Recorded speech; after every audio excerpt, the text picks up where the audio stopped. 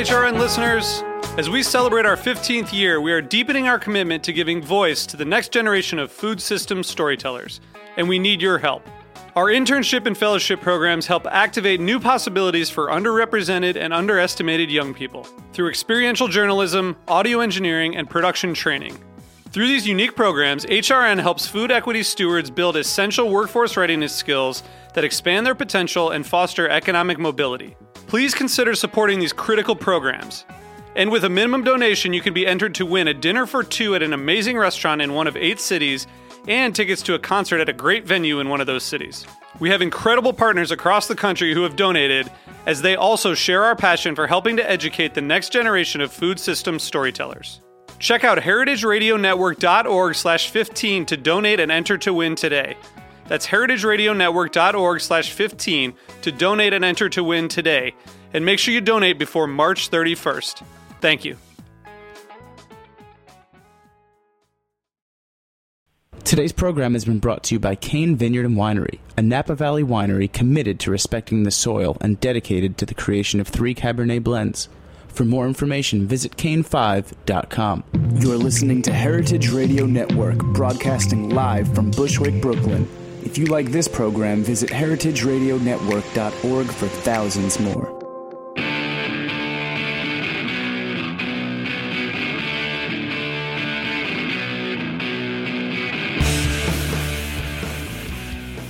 Good afternoon and welcome. This is What Doesn't Kill You, Food Industry Insights with me, your host, Katie Kiefer. We're going to be talking pork today. In fact, specifically, we'll be talking hormel.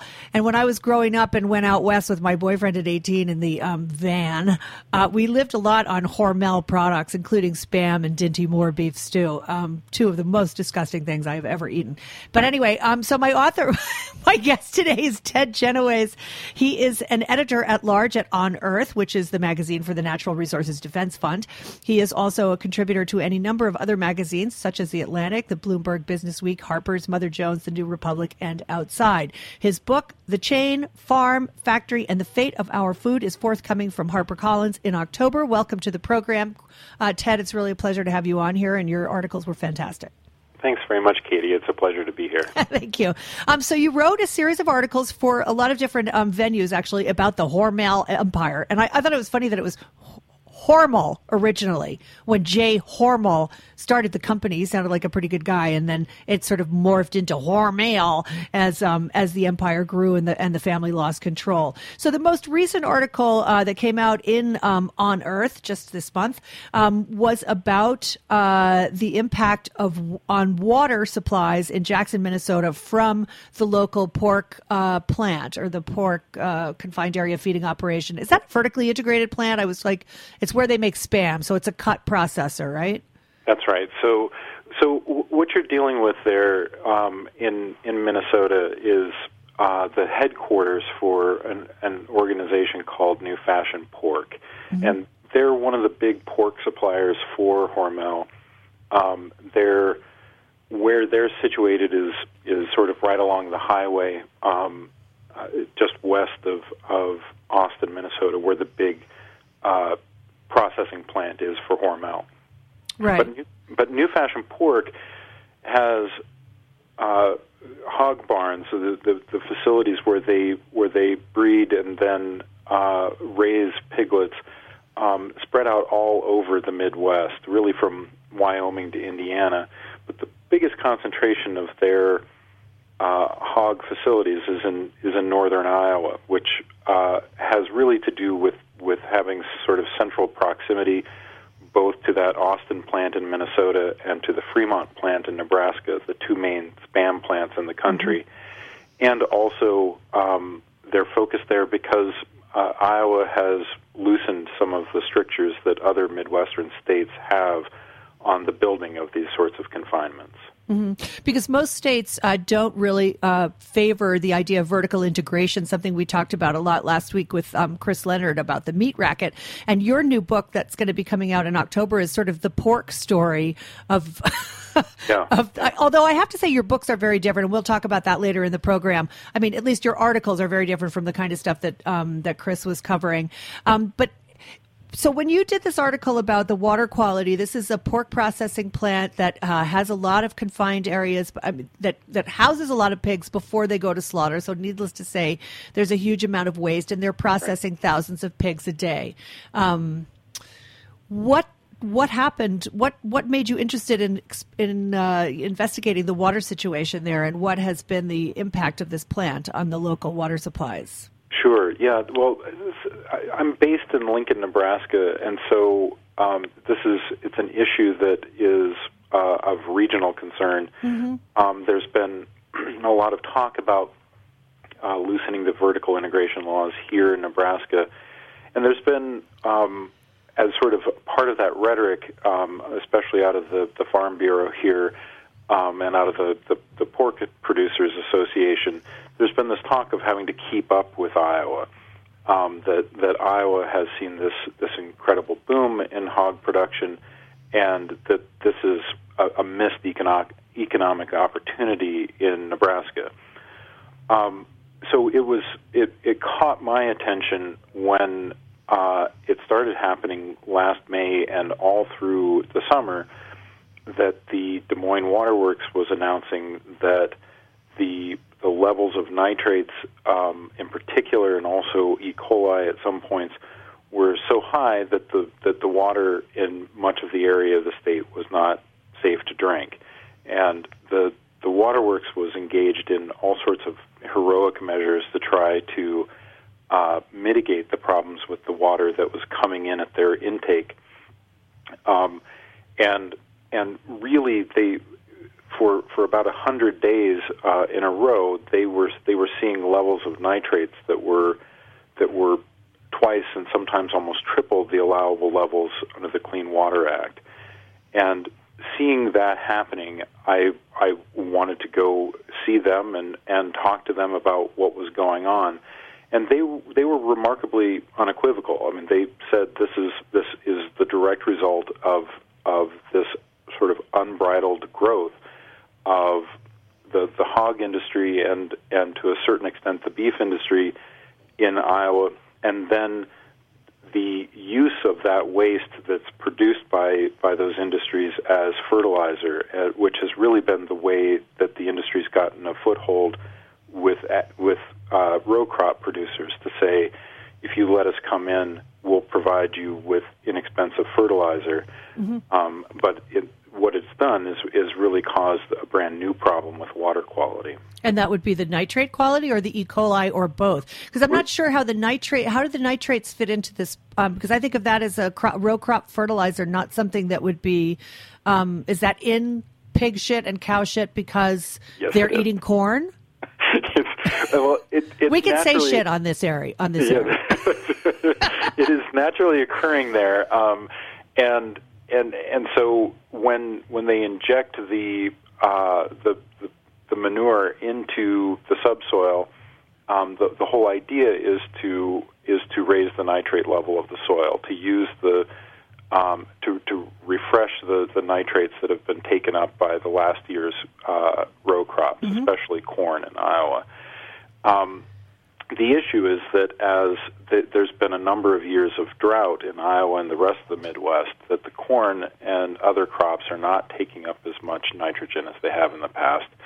And so it's in the soil more, but also as the soil is hard from this drought, it's highly erodible. And so when we do get heavy spring rains, all of that manure is basically sitting at the subsoil, and when we get rains that are hard enough for the topsoil to be washed away, it carries that with it, and it just goes straight into the waterways. Mm-hmm. Actually, Paul Greenberg, and I'm sure you know him. I had him on a few months ago to talk about the effluent from farms that is polluting the Mississippi, and obviously you're talking about the same thing, polluting the major rivers out in the Nebraska and Iowa area. What rivers are those, by the way, since I don't know anything about American geography? Right. So in Iowa in particular, we're looking at the Raccoon River watershed. That's right. And the Des Moines River watershed, both mm-hmm. of which are major tributaries to the Mississippi River. And as it happens, they are now the number 1 and number 2 nitrate contributors to the Mississippi. So Incredible. It's directly related. This is where it's coming from. And the nitrates are what, just to refresh people's memory, nitrates are what cause algae blooms, which then suffocate fish and natural wildlife in waterways. Is that right? Exactly. Okay. And the other significant problem is that in the same way that the nitrates, the concern about nitrates in the Mississippi River and especially now along the Gulf Coast, is that the nitrates essentially starve the oxygen out of the water, so that it's impossible for anything that depends on oxygen to survive there. And so you have this giant dead zone that exists now around the Mississippi River Delta on the Gulf Coast. That's right, yeah. The same thing happens if you drink water that is high in nitrates. It interferes with your body's ability to uptake oxygen. And this is the reason that there's a great deal of concern, especially for children drinking water that's high in nitrate levels.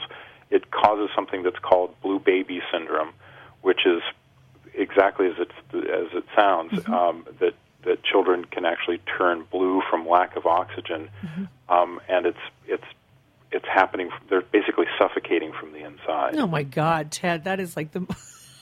Yeah, it's horrifying. So tell me. So there is a governor there named Governor Branstad who seems to absolutely love large-scale agriculture and has waved away any concerns such as the ones you mentioned about blue babies and E. coli in the water system, and is indeed, at a certain point, basically eliminated, what looked like half of the Department of Natural Resources personnel who were in charge of testing water quality and issuing summonses and recommendations and so forth. Has that been rolled back in the wake of that 100 days of pollution where people couldn't drink the water, or are they just still carrying on business as usual?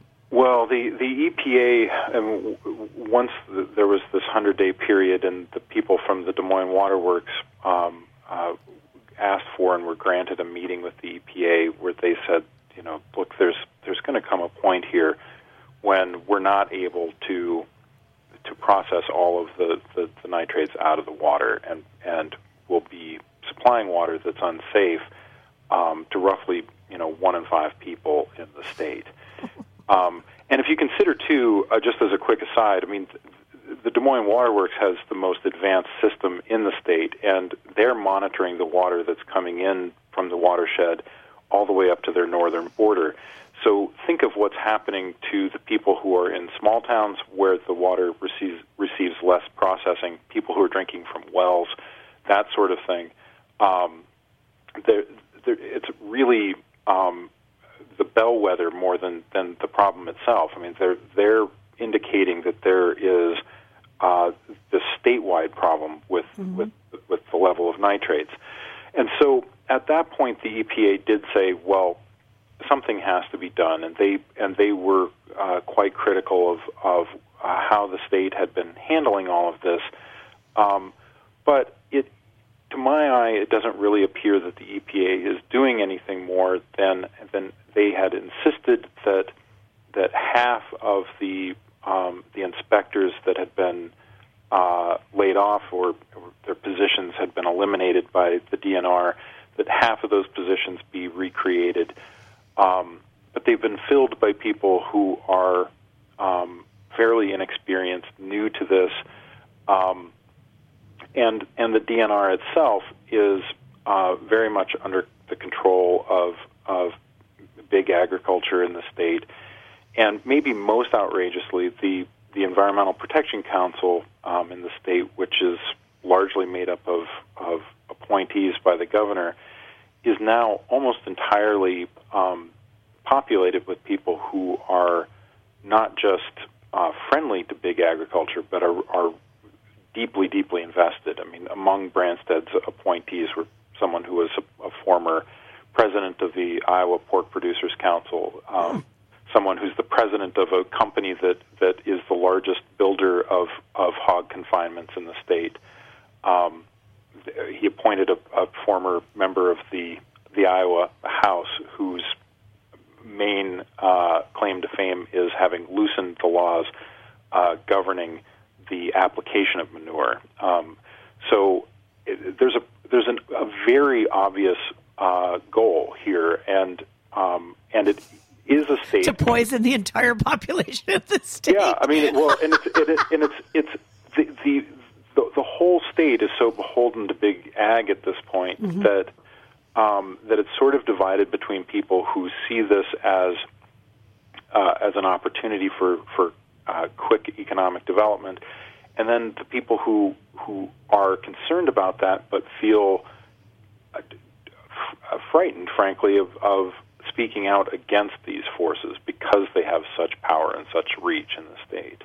Well, what could pork producers actually do to diminish their impact on water and soil? I mean, I didn't really see anything in your article that suggested that there were ways, for remediation. I mean, you described that situation in which one farmer protested the building of a new plant, and so they simply moved it 100 yards away, where it was actually even closer to another tributary to the Des Moines River. And it's like, okay, it's not in my backyard now, so I don't need to worry about it. And I mean, I feel like there must be some ways for these pork producers to mitigate some of this. For instance, the Cargill plant that I visited in Fort Collins has an incredibly complex and efficient wastewater treatment plant on site. And they do a great job of cleaning the water. I don't know quite what they do with all of that solids, but I think they have these, have these microbe-eating, sort of fermentation tanks, essentially. Pretty much how we just deal with wastewater here in New York City. It's very much the same kind of system. That's not that there's nobody who's doing that with in Iowa with these pork producing facilities. Well, there are digesters that exist that are meant to take out especially some of the harmful gases that can off-gas when manure is applied. The problem is that the nitrates are exactly what the row crop farmers are after. They're looking to replace the nitrogen in the soil. And so it's not really in their interest to try to process those compounds out. To me, the bigger issue is how these animals are raised in such intense concentration, and how that then creates a situation where the manure is present in such concentration. And not surprisingly, the hog producers don't want to have to truck the waste over large distances, and frankly, it wouldn't be ideal because there are spills even when they're moving it over short distances. Sure. So, to me, the real solution to all of this is to have the raising of animals be spread out as it was really up until these confinements became sort of the next step in big agriculture in the 1970s. And I know that it's always the response out of the industry that you simply cannot raise enough animals to feed everyone if they're not raised under these conditions. But I guess I don't believe that that's true. And I also, at this point, am dubious of the fact that the argument is often made that this is what we do to assure inexpensive food for the American public. Yes. But the reality is that almost a high percentage of the pork that's being raised in some of these confinements in Iowa is headed overseas, and specifically to Asia. China is the big growth market that everybody in the pork industry is after. Mm-hmm. Hormel has just announced that they're opening their third SPAM plant in Dubuque, Iowa, and in their announcement they said that everything that would come out of the Dubuque processing plant would be headed to Asia. So this is not, as far as I'm concerned, about controlling food prices for Americans, about feeding poor Americans who need inexpensive food. This is about increasing production at all costs in order to exploit an emerging market. I actually kind of disagree with you, but we're going to take a 30-second sponsor drop, and then we'll come back and talk about this more because, I, of course, your points are very valid, and but I'm going to play a little bit of a devil's advocate when we come right back.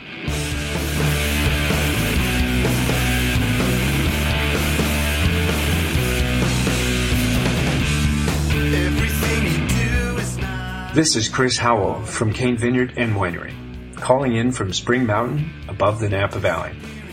Thank you for listening to this show. In our industrial world of highly processed food and wine, we support the values of Heritage Radio Network. All of us at Cane encourage you to seek out individuality and beauty in everything you eat and drink. To learn more about us, go to cane5.com.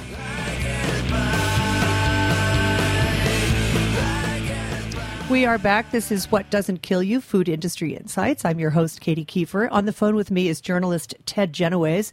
He is the author of the most recently published article for On Earth magazine, the magazine of the Natural Resources Defense Fund. And this particular article, what was the name of it? Hog Wild? Hog Wild. Yeah, I loved that. That was a perfect title. But Ted is very well versed in sort of the pork industry in general, which is one of the reasons why we're going to be best friends from now on. So now you were just saying to me that you think that raising pork for export purposes is not viable or is not desirable. And I need to point out to you that about 6% of our GDP is raised by animal livestock exports. So it's not really something that we can abandon. And also I want to point out that it employs quite a few people, more people than would be otherwise if we did not have these pork-producing plants. So there is that argument to be made, Ted. Yeah. Right? Well, and certainly that argument is made, and the goal is to increase that export market, and Hormel and obviously Smithfield, which is now Shuanghui. Yeah, that's exactly right.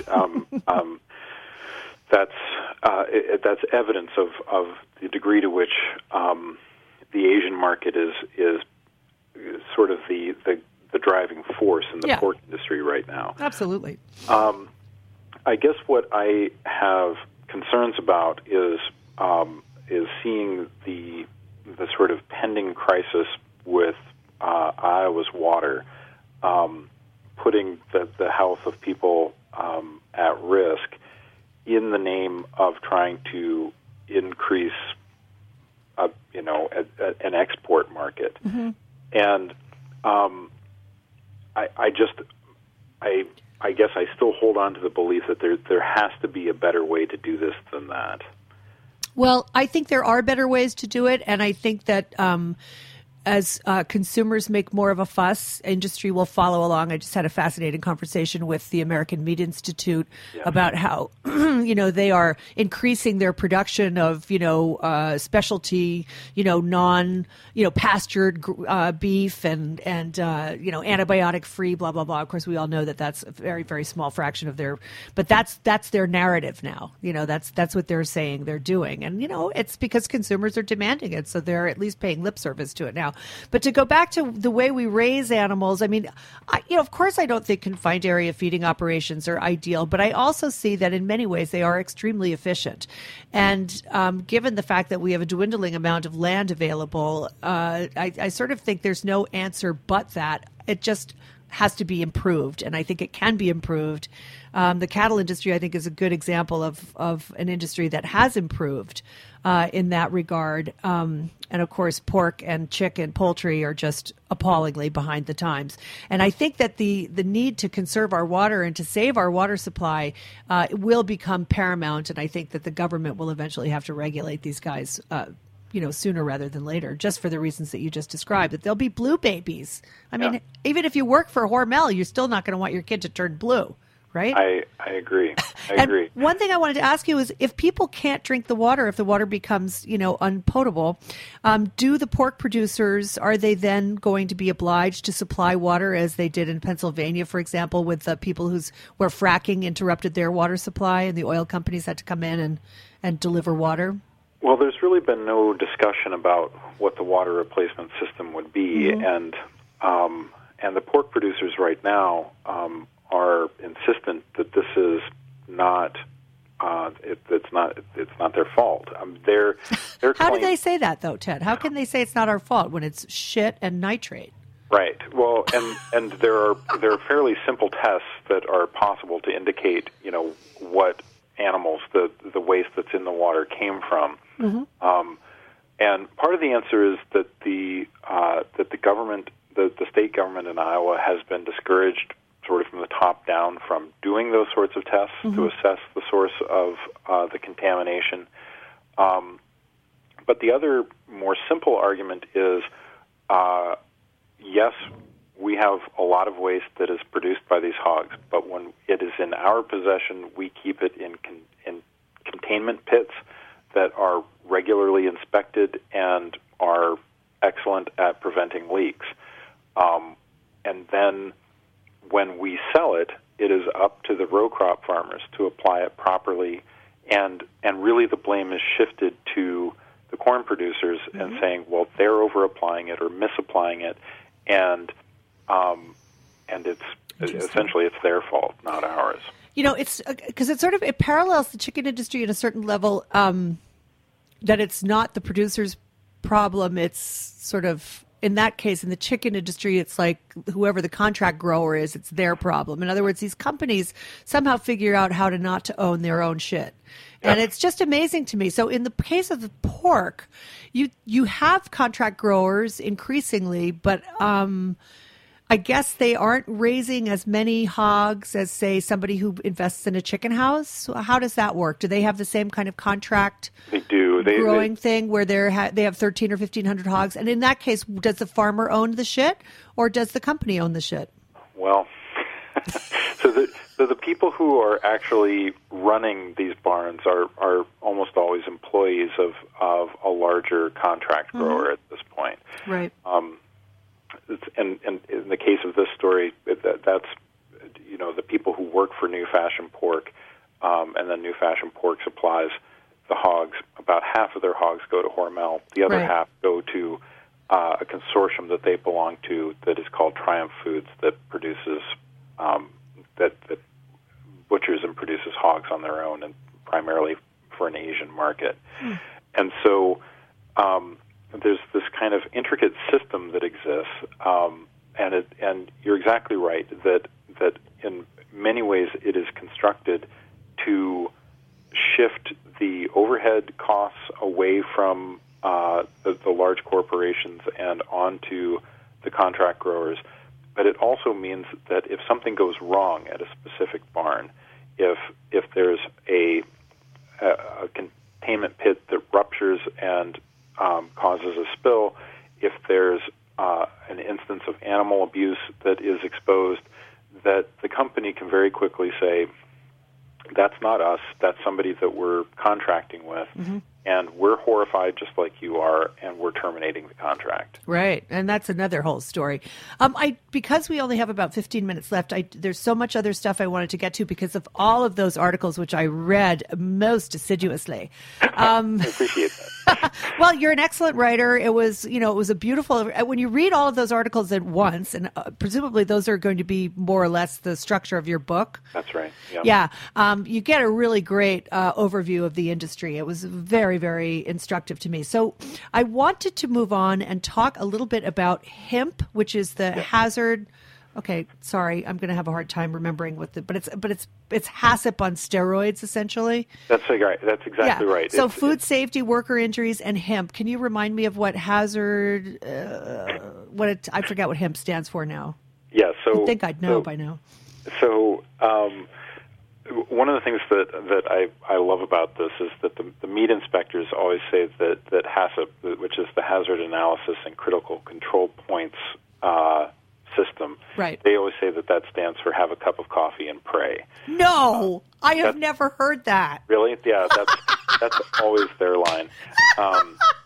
So that's horrible. Because there are these big breaks that exist between the inspections, and so they're saying, you go have a cup of coffee and pray that nothing happens while you're gone. So it is HACCP. It's Hazard Analysis and Critical Control Points Inspection Model Program. That's right. Thank you. which becomes hemp. And the basic idea is that that the meat industry as a whole was arguing that it was no longer necessary to inspect every single carcass as it goes through production. Indeed, they claim it's incredibly inefficient. And why are we still using a system that was instigated in I don't know what, the 60s or something like that, or 70s?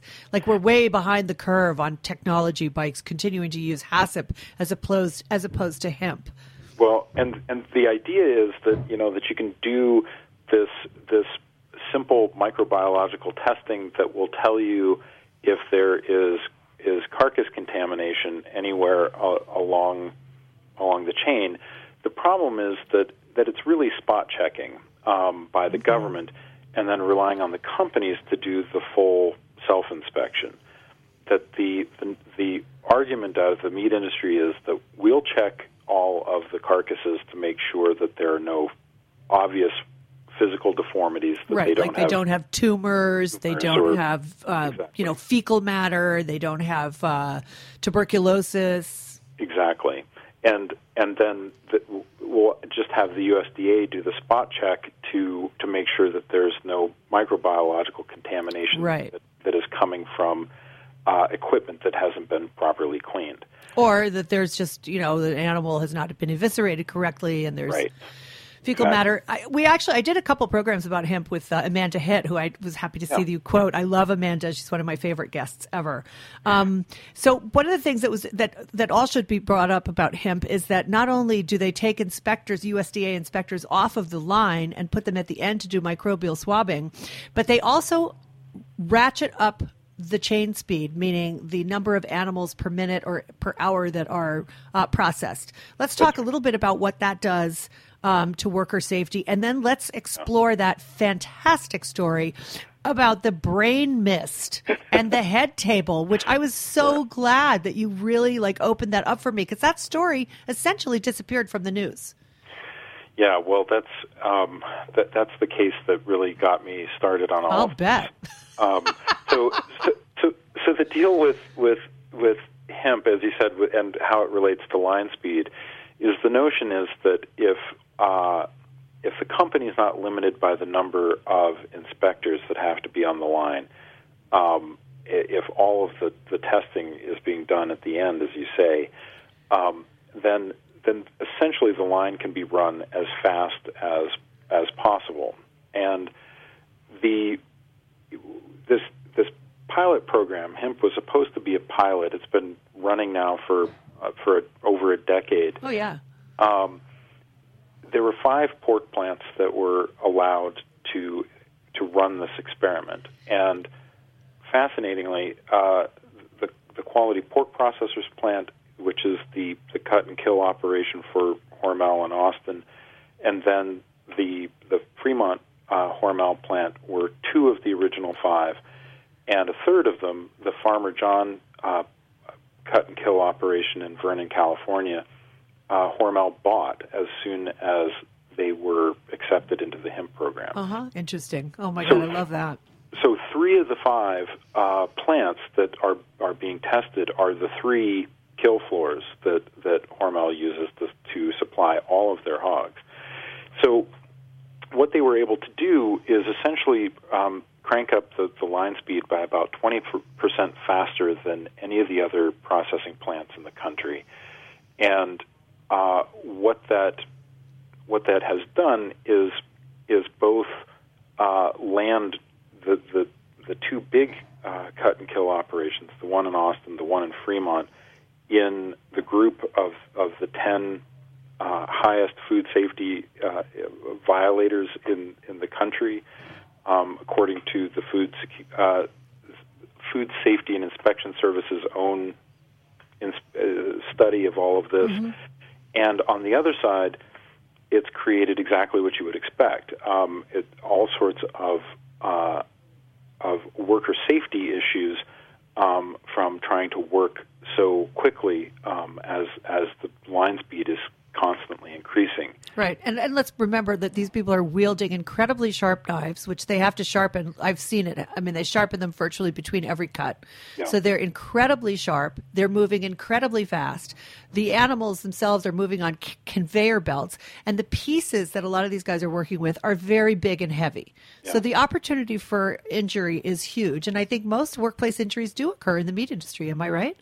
Yeah, it's still. I think it's number 3 on OSHA's list of most dangerous workplaces. Yes, and certainly the strangest of the things that has emerged from this increased line speed was the case that you were talking about that occurred at Quality Pork in Austin, Minnesota, when it appears that the increased speed of the line created a situation in the harvesting of brains, something that they do, again, in order to supply the Asian market where it's used as thickener in stir fry.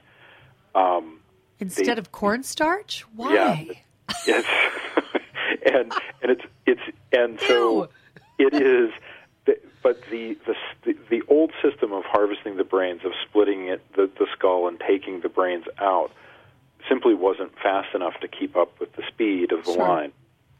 So they devised a system that was pressurized air that would blast into the brain cavity and liquefy the brain, and then they would pour the brains out into a catch bucket. My engineer is like gagging in the booth. Well, everyone will appreciate that there was a running debate among the people who worked at that station about whether what came out looked more like Pepto-Bismol or a strawberry milkshake. Ew. So that's what you had.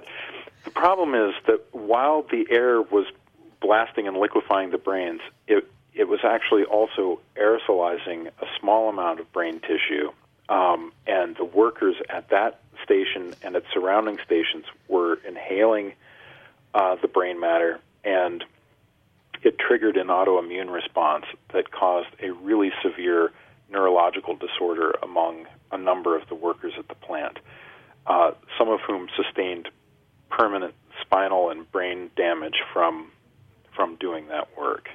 Incredible. Yeah. And I mean, of course, it's the usual story of like, no, you didn't get it here, or why don't you just take $20,000 and shut up and go away? Exactly. We could do another entire program about this, and maybe we should schedule that for a few weeks down the road, because we haven't gotten into any of the immigration and worker issues, union busting, all of the stuff that that sort of go hand in glove with the ability of a plant to be able to basically dismiss somebody whose life has just been ruined and they've just been permanently disabled. And I'd be curious, what was the response? Describe the response of the plant in terms of, because you went into some depth with the nurse, I think she was, Carol. That's right. What was her response to these people? Like, how did she explain it away, and what did they do to protect workers afterwards? Well, and so they stopped harvesting brains altogether at Hormel plants, but the treatment of the workers at first, when there was this, the prognosis was that being removed from the exposure that everyone would recover, there was a great deal of empathy and sort of like, well, we'll help these people through this brief period before they're back to full capacity at the line.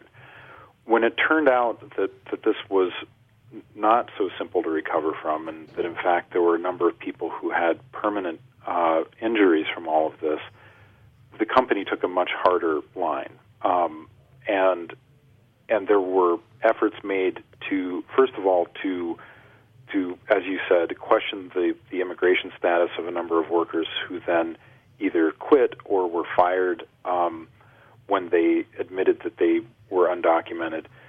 And then some of the workers who had legal status were actually followed by private investigators who were attempting to discredit their claims, and a lot of aggressive maneuvers were made to challenge their claims with the insurance company, because the insurance company had ruled that because of the nature of this injury, that the deductible would be extremely high. It was bound to be millions of dollars for the company, and so they made every effort to discredit the people who I mean, it's a sort of remarkable thing. I mean, the people who were going to neurologists at the Mayo Clinic and had, medical tests that indicated that they were very, very ill, that they were still having a hard time getting their insurance claims processed. Astonishing.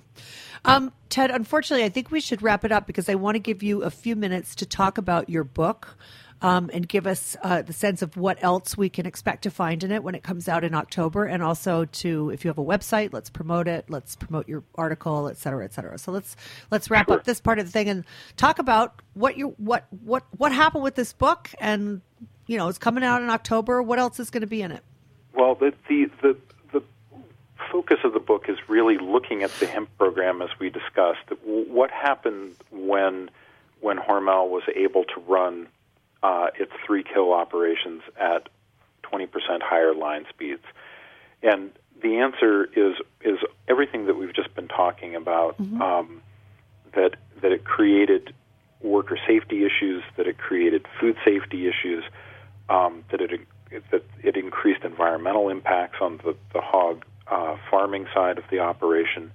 There were also instances of animal abuse. The first convictions for animal abuse on any Midwestern farm came out of a Hormel farm during the period of increased production. And then, of course, there were all of the problems that came out of anti-immigrant sentiment and a kind of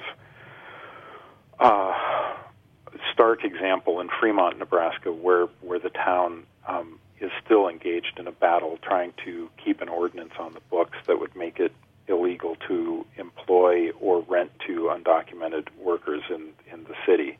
That blew my mind, actually. And then there's another thing there where you say and I'm sorry to interrupt you because I know you want to. It's like so one of your quotes was a guy named Hart sent a letter to the editor of the Fremont Tribune. The more I look around Fremont, read the paper, talk to people, the more I'm sickened by what's happening. It disgusts and angers me that the city is being destroyed by the greed of Hormel, Fremont beef, and like-minded places. So it's really it's like a really bizarre dichotomy between the people who support and work for these large companies, which obviously make the towns viable, and then the people who hate the immigrant labor that's come in to take over it's like, you don't even know which way to look, like who's on whose side here, because you would think, that somehow there'd be a little bit more of a, meeting of the minds between townspeople and immigrants, but whatever. Well, it has made very strange allies and strange enemies, mm-hmm.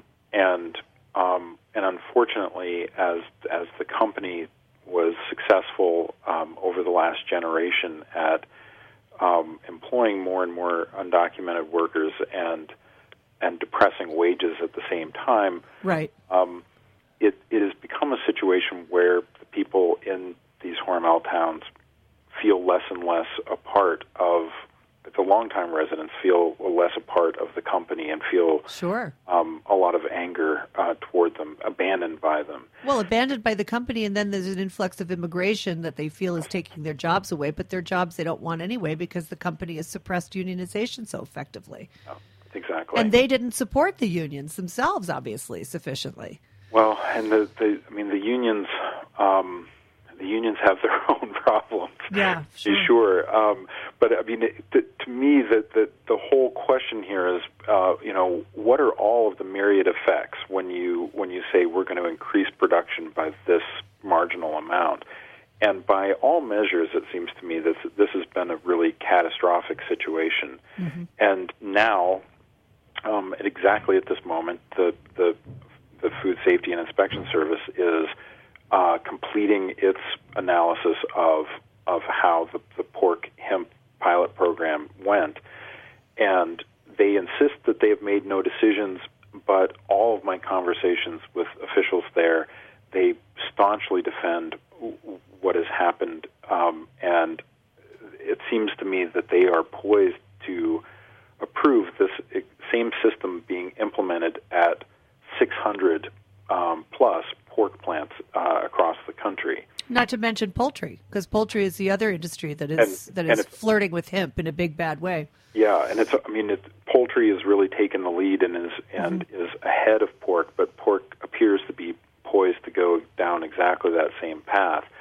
And really, the point I'm trying to make is, by looking essentially at two processing plants and all of the incredible detrimental effects that have happened from just speeding up the line in those two places, what's going to happen when we do the same at 600 or more plants nationwide? A chilling thought, my friend. And there we must end.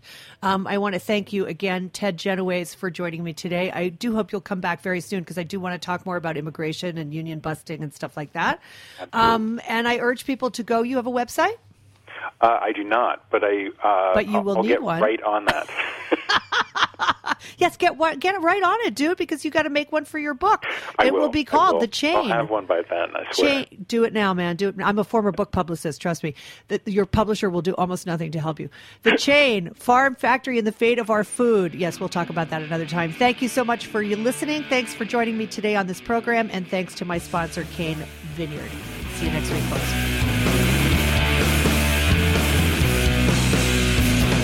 Thanks for listening to this program on heritageradionetwork.org. You can find all of our archived programs on our website or as podcasts in the iTunes Store by searching Heritage Radio Network.